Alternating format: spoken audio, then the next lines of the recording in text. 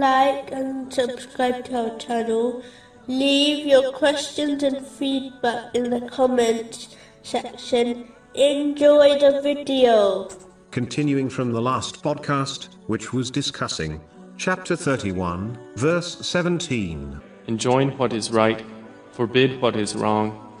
The Holy Prophet Muhammad, peace and blessings be upon him, has advised in a narration found in Sunan Abu Dawud, number 4340, the importance of objecting to evil things. This narration clearly shows that it is a duty on all Muslims to object to all forms of evil, according to their strength and means. The lowest level, as mentioned in this narration, is rejecting the evil with one's heart. This shows approving evil actions is one of the ugliest of those things which are forbidden. In fact, the Holy Prophet, peace and blessings be upon him, warned in a narration found in Sunan Abu Dawud, number 4345, that the one who is present when an evil is committed and denounces it is like the one who was not present, but the one who was absent and approved the evil deed is like one who was present. The first two aspects of objecting to evil mentioned in this narration is by doing it with physical actions and with one's speech.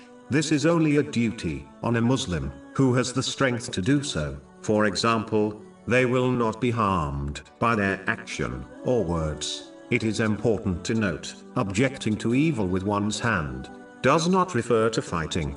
It refers to correcting the evil actions of others, such as returning the rights of someone which have been unlawfully violated. The one who is in a position to do so, yet refrains from doing so, has been warned of a punishment.